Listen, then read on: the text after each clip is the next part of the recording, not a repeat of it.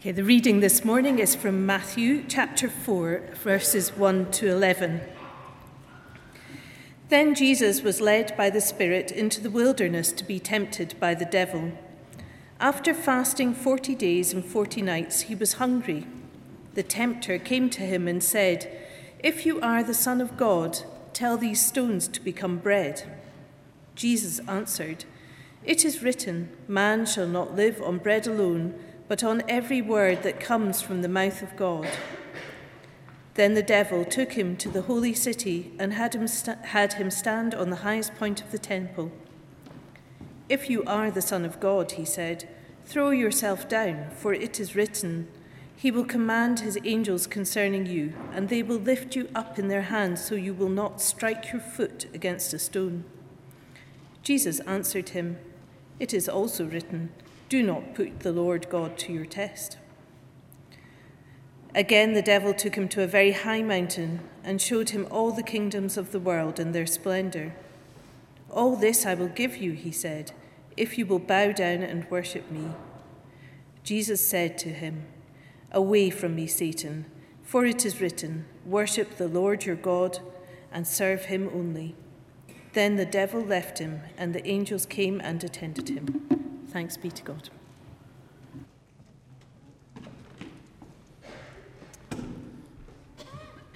Thank you.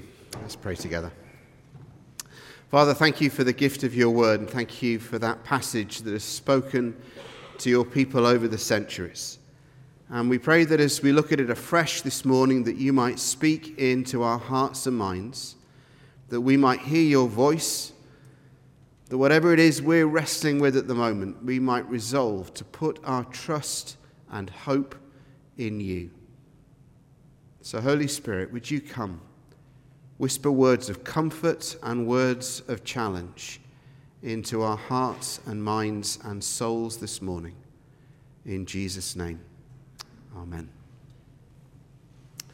Well, we're going to look at that passage through the lens of worship, because that's the sermon series that we're going through, looking at this whole subject of what does it mean to be a worshipper of God? What does it mean for you and I to encounter God, for us to engage in a relationship with him?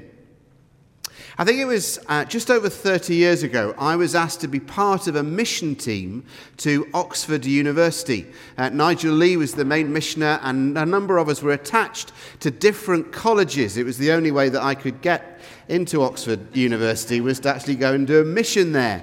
And I was assigned to Pembroke College. If you know Oxford, Pembroke College is just next to St Aldate's, a church very like this one, and just opposite Christ Church College. And Pembroke College, the master was Roger Bannister, who ran the 4-minute mile. I had to preach to him, not just to him, but he was in chapel when I preached on the Sunday evening, and then have one of the most remarkable dinners of my life, when I sat on the senior table with all the dons of Pembroke Chapel, and all I can remember just is that we drank a lot of port. And I'm not sure about my witness that evening, but it was fairly memorable as a night. But they showed me to the guest room where I was going to live for the week. And I thought, it'll be okay, it'll be a guest room. And I walked in, and there was the bed, and there was a chair, and there was the desk. And I thought, I could cope with this. I looked out on Christ Church College and St Aldate's. I thought, it's not a bad gig for the week. I think I can cope. And then I went over to the desk and the chair, and there was a plaque on the desk. And what I read on the plaque meant that I looked at that room in a completely different way. Because the plaque simply said, this was where J.R.R. Tolkien sat and wrote The Lord of the Rings. So I then looked around this room and thought, okay, this is a very different place. This is the place where Tolkien sat and wrote The Lord of the Rings. And I looked at that place in a completely different way. Now, if you've read The Lord of the Rings, if you've seen one of the films that went on and on and on. And I don't know about you, but the third one, I think it had 4 endings. I think there were 4 occasions when it came to a conclusion. And I got up from we're still going again. All right, we're off again. And 4 times it happened that it nearly finished. But that symbol of power in the Lord of the Rings is the ring itself, the ring of power that Sauron has. And it's the whole epic tale of whether the ring will get back to be thrown into the fire and what happens to the people who engage with the ring. Another writer described the ring in the Lord of the Rings as a psychic amplifier. It takes those things which are deep within a person and it amplifies them. It makes them bigger. Now, the reality is that all of us have what we might call psychic amplifiers in our lives. Things that we call consciously or subconsciously our precious. It might be money. It might be success. It might be reputation. It might be our family. It might be physical fitness. Maybe not. It might be our friendship group. It might be our image. It might be the pursuit of happiness or academic excellence. It might be things like acceptance or love or even power or status. Things that may be good in themselves, but which also have the power to corrupt us, to draw out the worst in us. Those psychic amplifiers. Things made louder or bigger that actually reveal what we think is truly important, what we really think matters, or things that we are aspiring to. In other words, what are our idols? Things that we devote our time and energy to. Those are, if you like, our idols. Now you may think, I don't have an idol. Do you know that the average person touches their smartphone 2,617 times a day? A heavy user, makes it sound like drugs. Interesting comparison. But a heavy user of a smartphone, probably somebody under the age of 25, uses their phones 5,400 they touch their phones 5,427 times a day. Those of you who are over the age of 50 like me can go, no. I would just challenge you to have a meal with somebody under the age of 25. When we have our kids and their friends around, it is sobering and salutary to see how many of them almost seem unwilling to go through a meal without at various points just touching, just checking as to what is happening on their phone. Someone said it's the equivalent of repeatedly going to the front door and opening it to see if someone's there. That's what's actually happening. When you're checking your phone, you are physically going to the door almost and opening it to see if somebody is there. Imagine doing that 5,427 times a day. As we worship our idols, pursuing them sometimes to the detriment of other people and often ourselves, we inevitably suffer what Tim Keller calls cosmic disillusionment. This realization that the thing that we are aspiring to, the thing that we are pursuing, the thing that we are longing for, the thing that we are devoting our energy to go after, actually doesn't fill the void.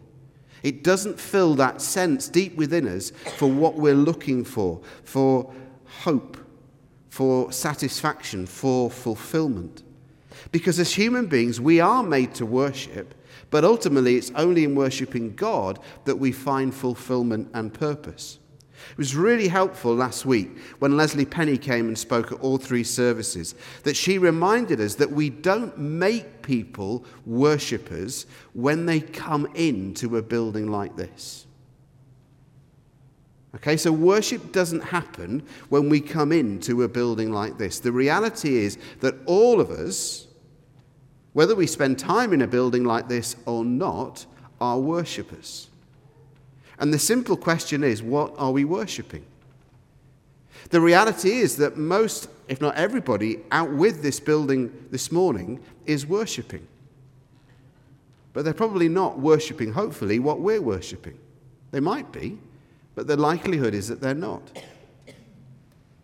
What does happen when we come into a building like this is that we consciously remind ourselves that we are coming into the presence of God. We don't, and we catch ourselves sometimes, those of us who are leading services, whether it's Paul or Libby or me or Mark or somebody else at the front, we catch ourselves saying something like, and so we enter into the presence of God.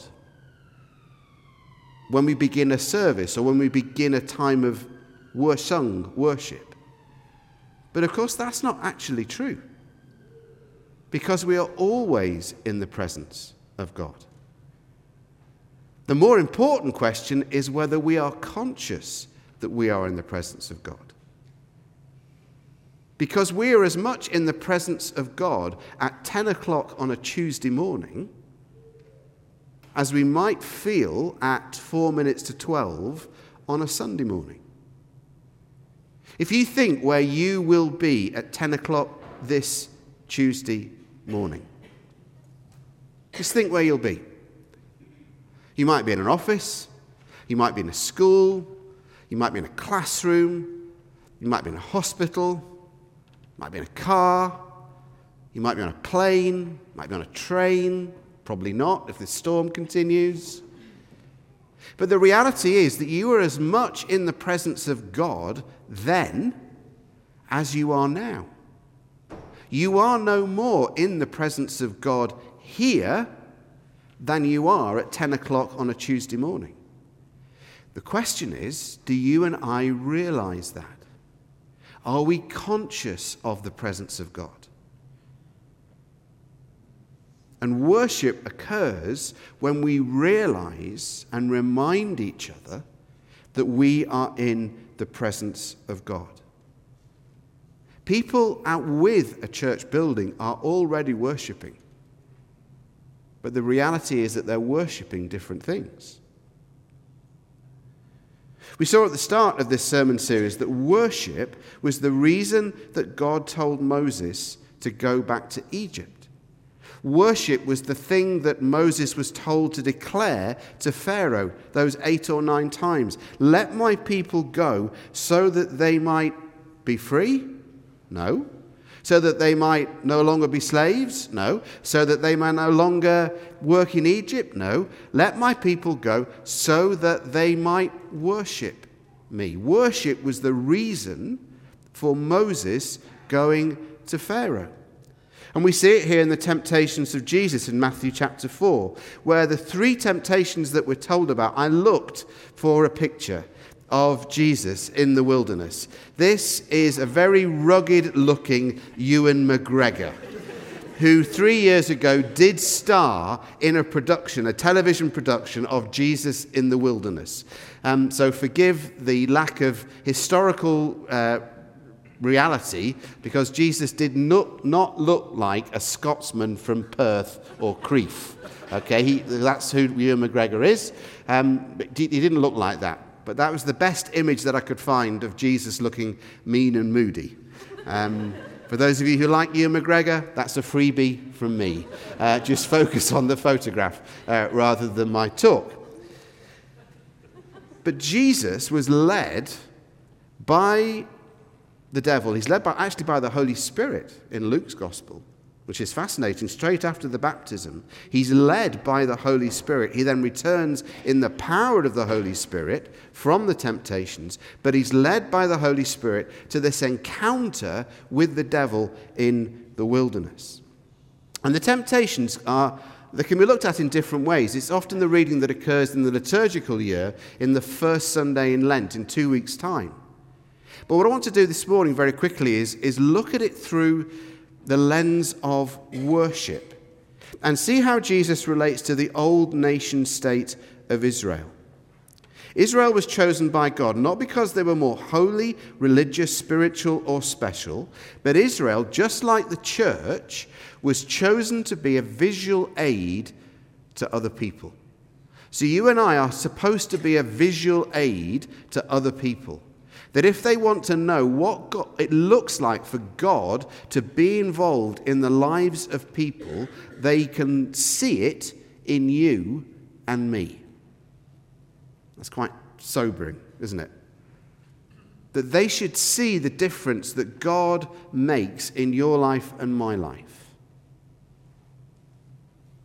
And that we are to be visual aids for what it means for God to be involved in the life of someone. And for the nation, the old nation state of Israel, they were chosen not because they were holy or religious or spiritual or special. They were chosen simply because God chose them.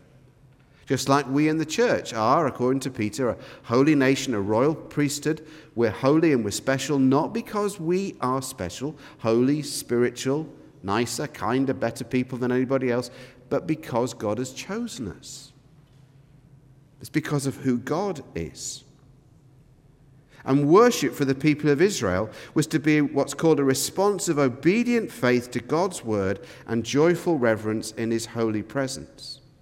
And the question emerges when the temple is destroyed and the people of Israel are moved out into exile in Babylon. Will there ever be a true Israelite? Will there ever be a true Hebrew who will be a son of Yahweh, who will be the firstborn, who will worship God in the way that he should? And in the words of C.S. Lewis, the whole thing in the Old Testament narrows and narrows and narrows until it comes down to a little point, small as the point of a spear. And that point is a Jewish girl called Mary and her prayers.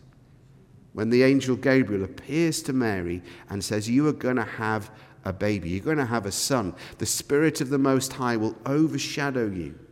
And the whole of the Old Testament is moving to that moment.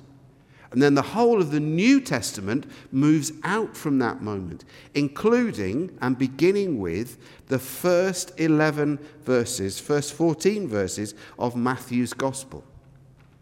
Now, if you've got a Bible or a smartphone with a Bible app on it, if you flip back to Matthew chapter 1.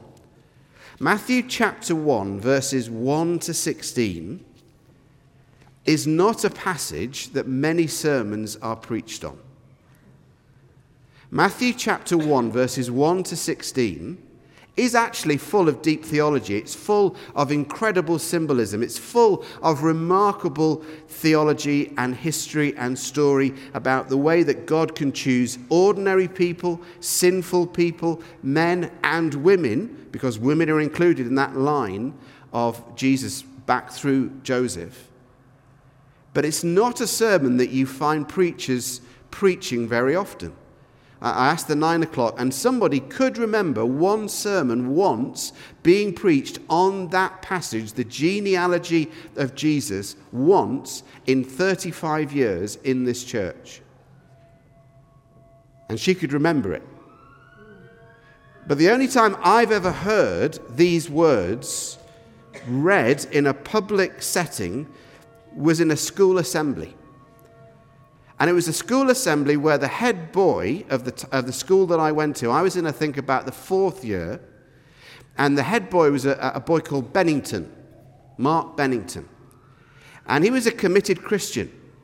And if it was your last day at school and you were the head boy, you could choose the Bible passage that was read in assembly that morning.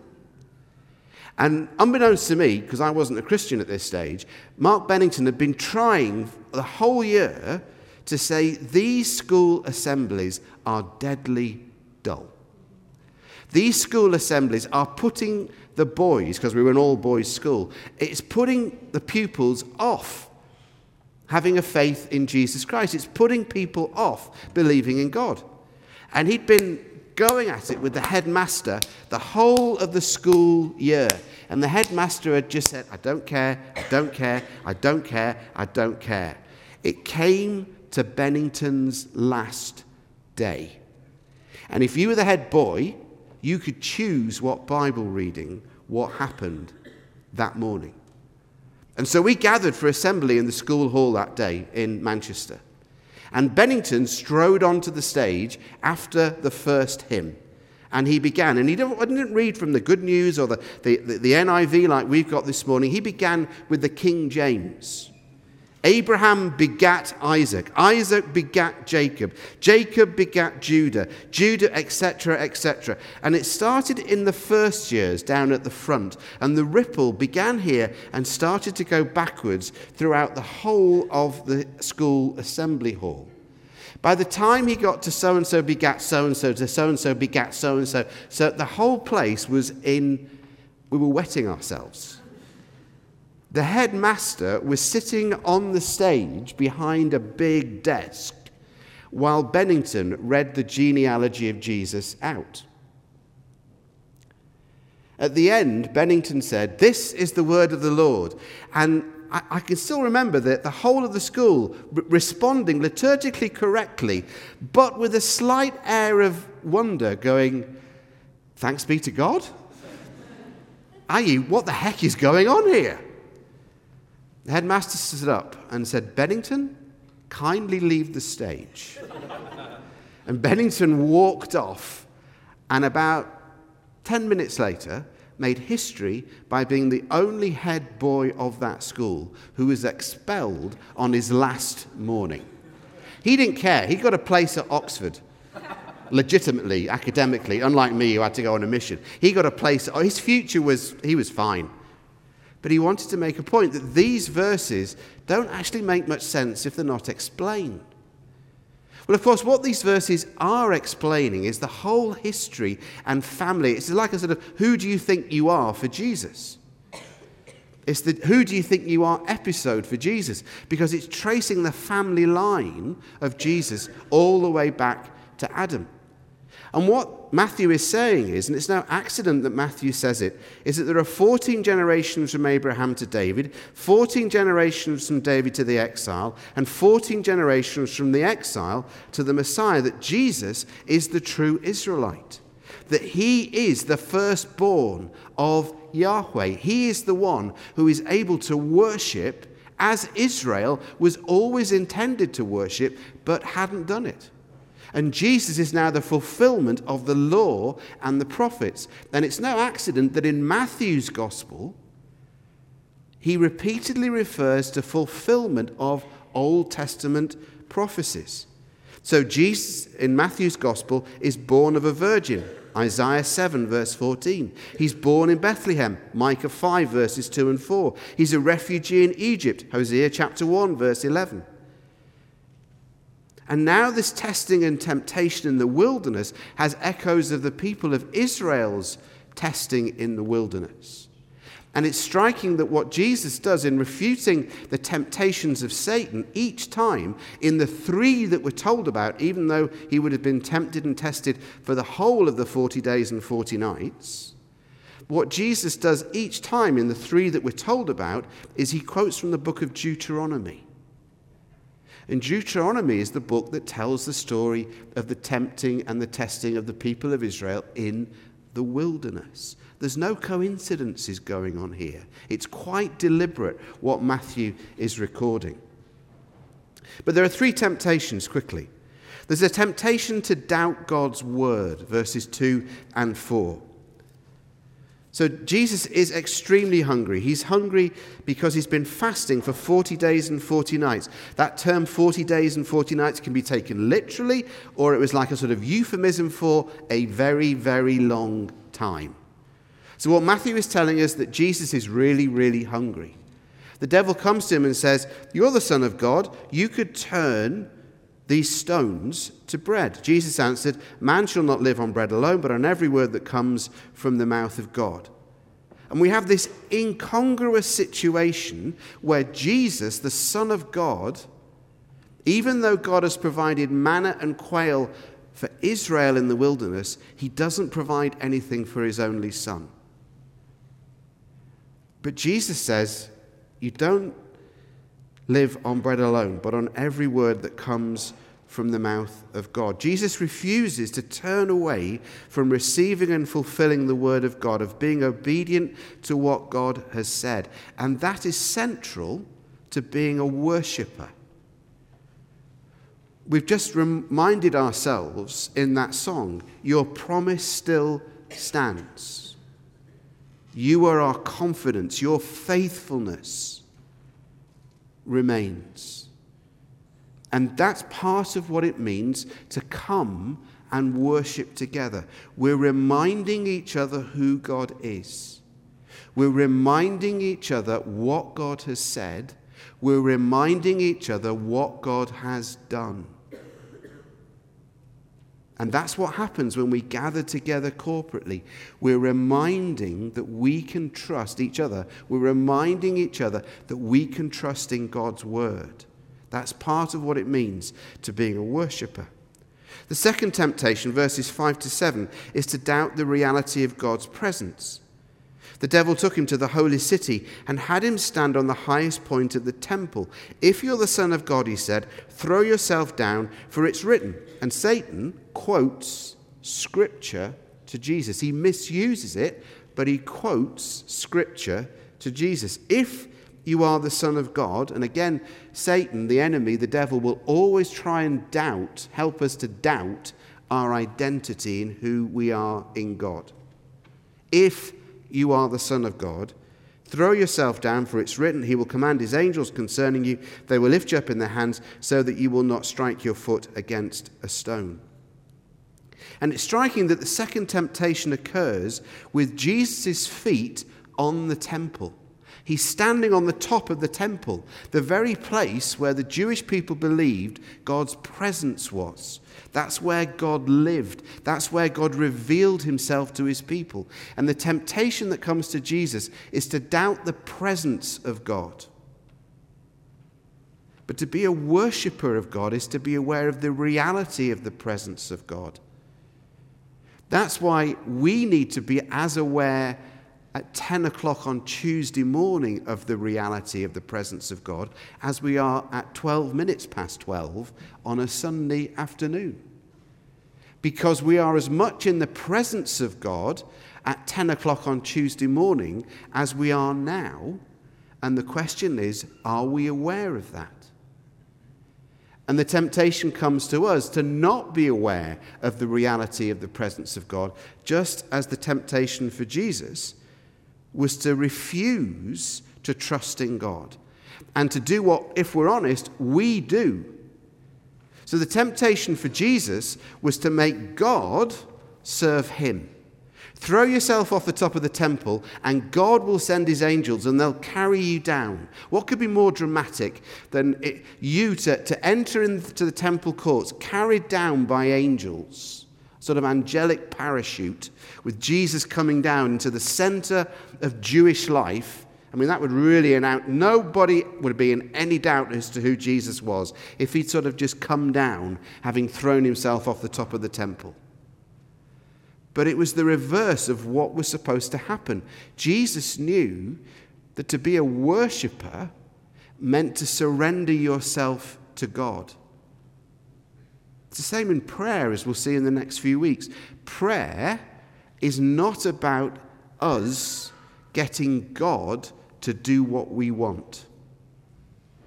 That's a childish response.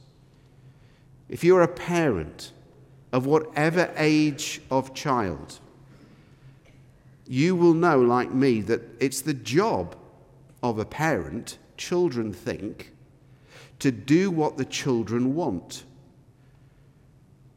So children will make requests of parents. Those requests change over time. It might be, I want chocolate.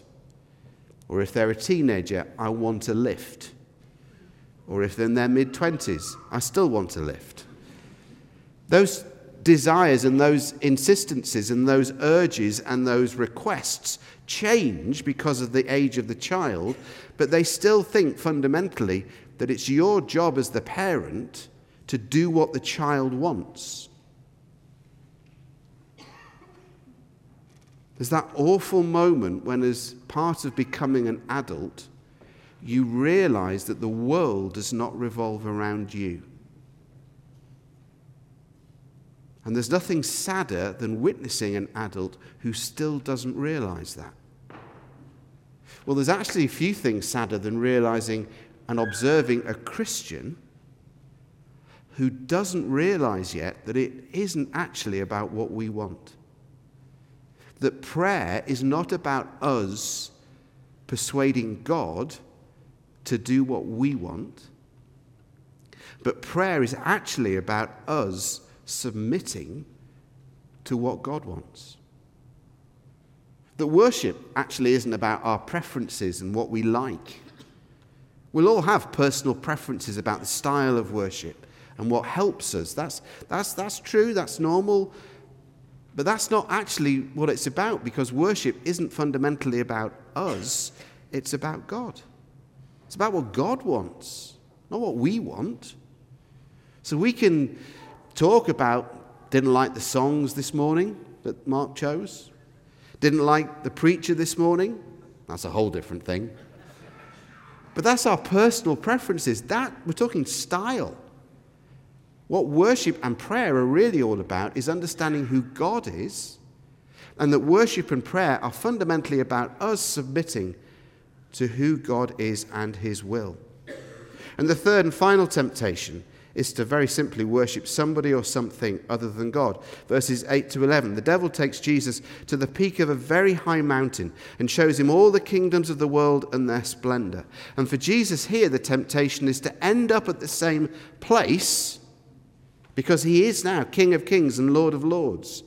He has dominion over every power and principality and nation. He has the whole world literally in his hands.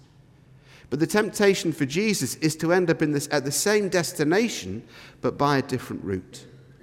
To avoid the very thing that make it possible for your prayers and my prayers, for your worship and my worship to be acceptable to God.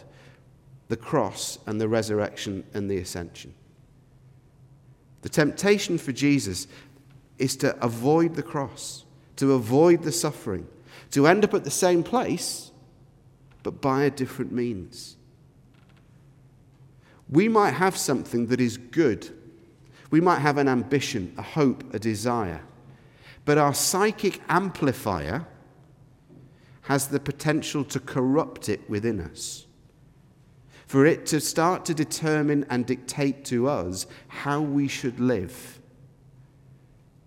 Because elsewhere in the New Testament, Paul speaks about this thing inside each of us that Jesus didn't have, called the sinful nature. Now, it was still possible, if Jesus was fully human, for Jesus to have given in to each of these temptations. He would not have been fully human if he could not have sinned. Jesus was fully human as well as fully divine. He could have sinned, he could have given in, but he didn't, because he was fully divine. And the early church got themselves in all sorts of messes and heresies as they tried to get their heads around it. But the question for you and for me is, will we worship God by surrendering to his will? Will we realize that the best way of not giving into, of resisting temptation and testing, is to recognize that we trust in God? That we're willing to put our wills and our resolves and our lives and our desires and our relationships and our hopes and our ambitions and say, God, I am willing to trust you because I recognize who you are.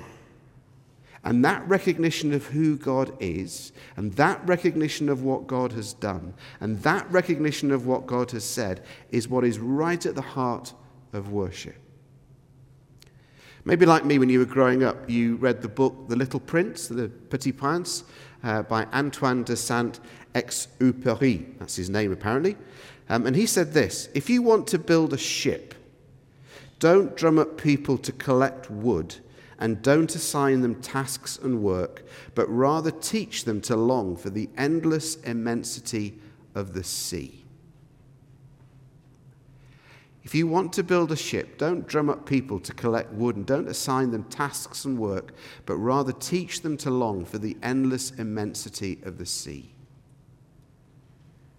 The danger of having a sermon series on worship is that we get caught up in the mechanics and we get caught up in the dynamics of what worship is and what worship isn't. The best way to learn about worship is to remember the one that we're worshipping. Is to remember that it's only Jesus, only God, who is able to meet the deepest needs within every single human being. That everything that we amplify psychically will ultimately lead to that cosmic disillusionment, that sense of dissatisfaction. But it's only as we remember who God is and as we submit to him that we can then live the lives that we were always meant to live. If you'd like to stand, we're going to respond together.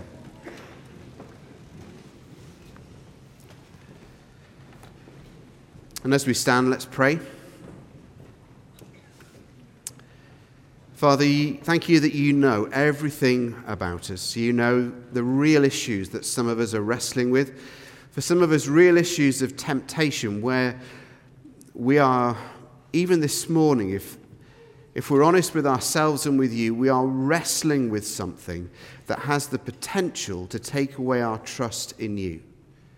There's an issue in our life, there's an object, there's a person, there's a place, there's a hope, there's an ambition that once was good, but actually it's starting to corrupt us. It's starting to take over our lives. It's starting to take your place. And because we know that you love us, and because we know that you want what's best for us, we're asking for your help this morning. Thank you that you don't ask us to follow you in our own strength, but all the resources of eternity are available for us this morning. Thank you that that same Spirit that raised Jesus from the dead is at work in us who believe in you. Thank you that the Christian faith is not a matter of pulling ourselves up by our bootlaces, but it's simply surrendering to you and to your will. So, Holy Spirit, would you come and fill us this morning? Would you come and remind us as to who God is? Would you come and remind us this morning of the promises that you will not let us go, that you can be relied upon, that you can be trusted, and that you do not change, that you are the same yesterday, today, and forever. Father, help us to submit to you this morning in joyful obedience as we were created to do so.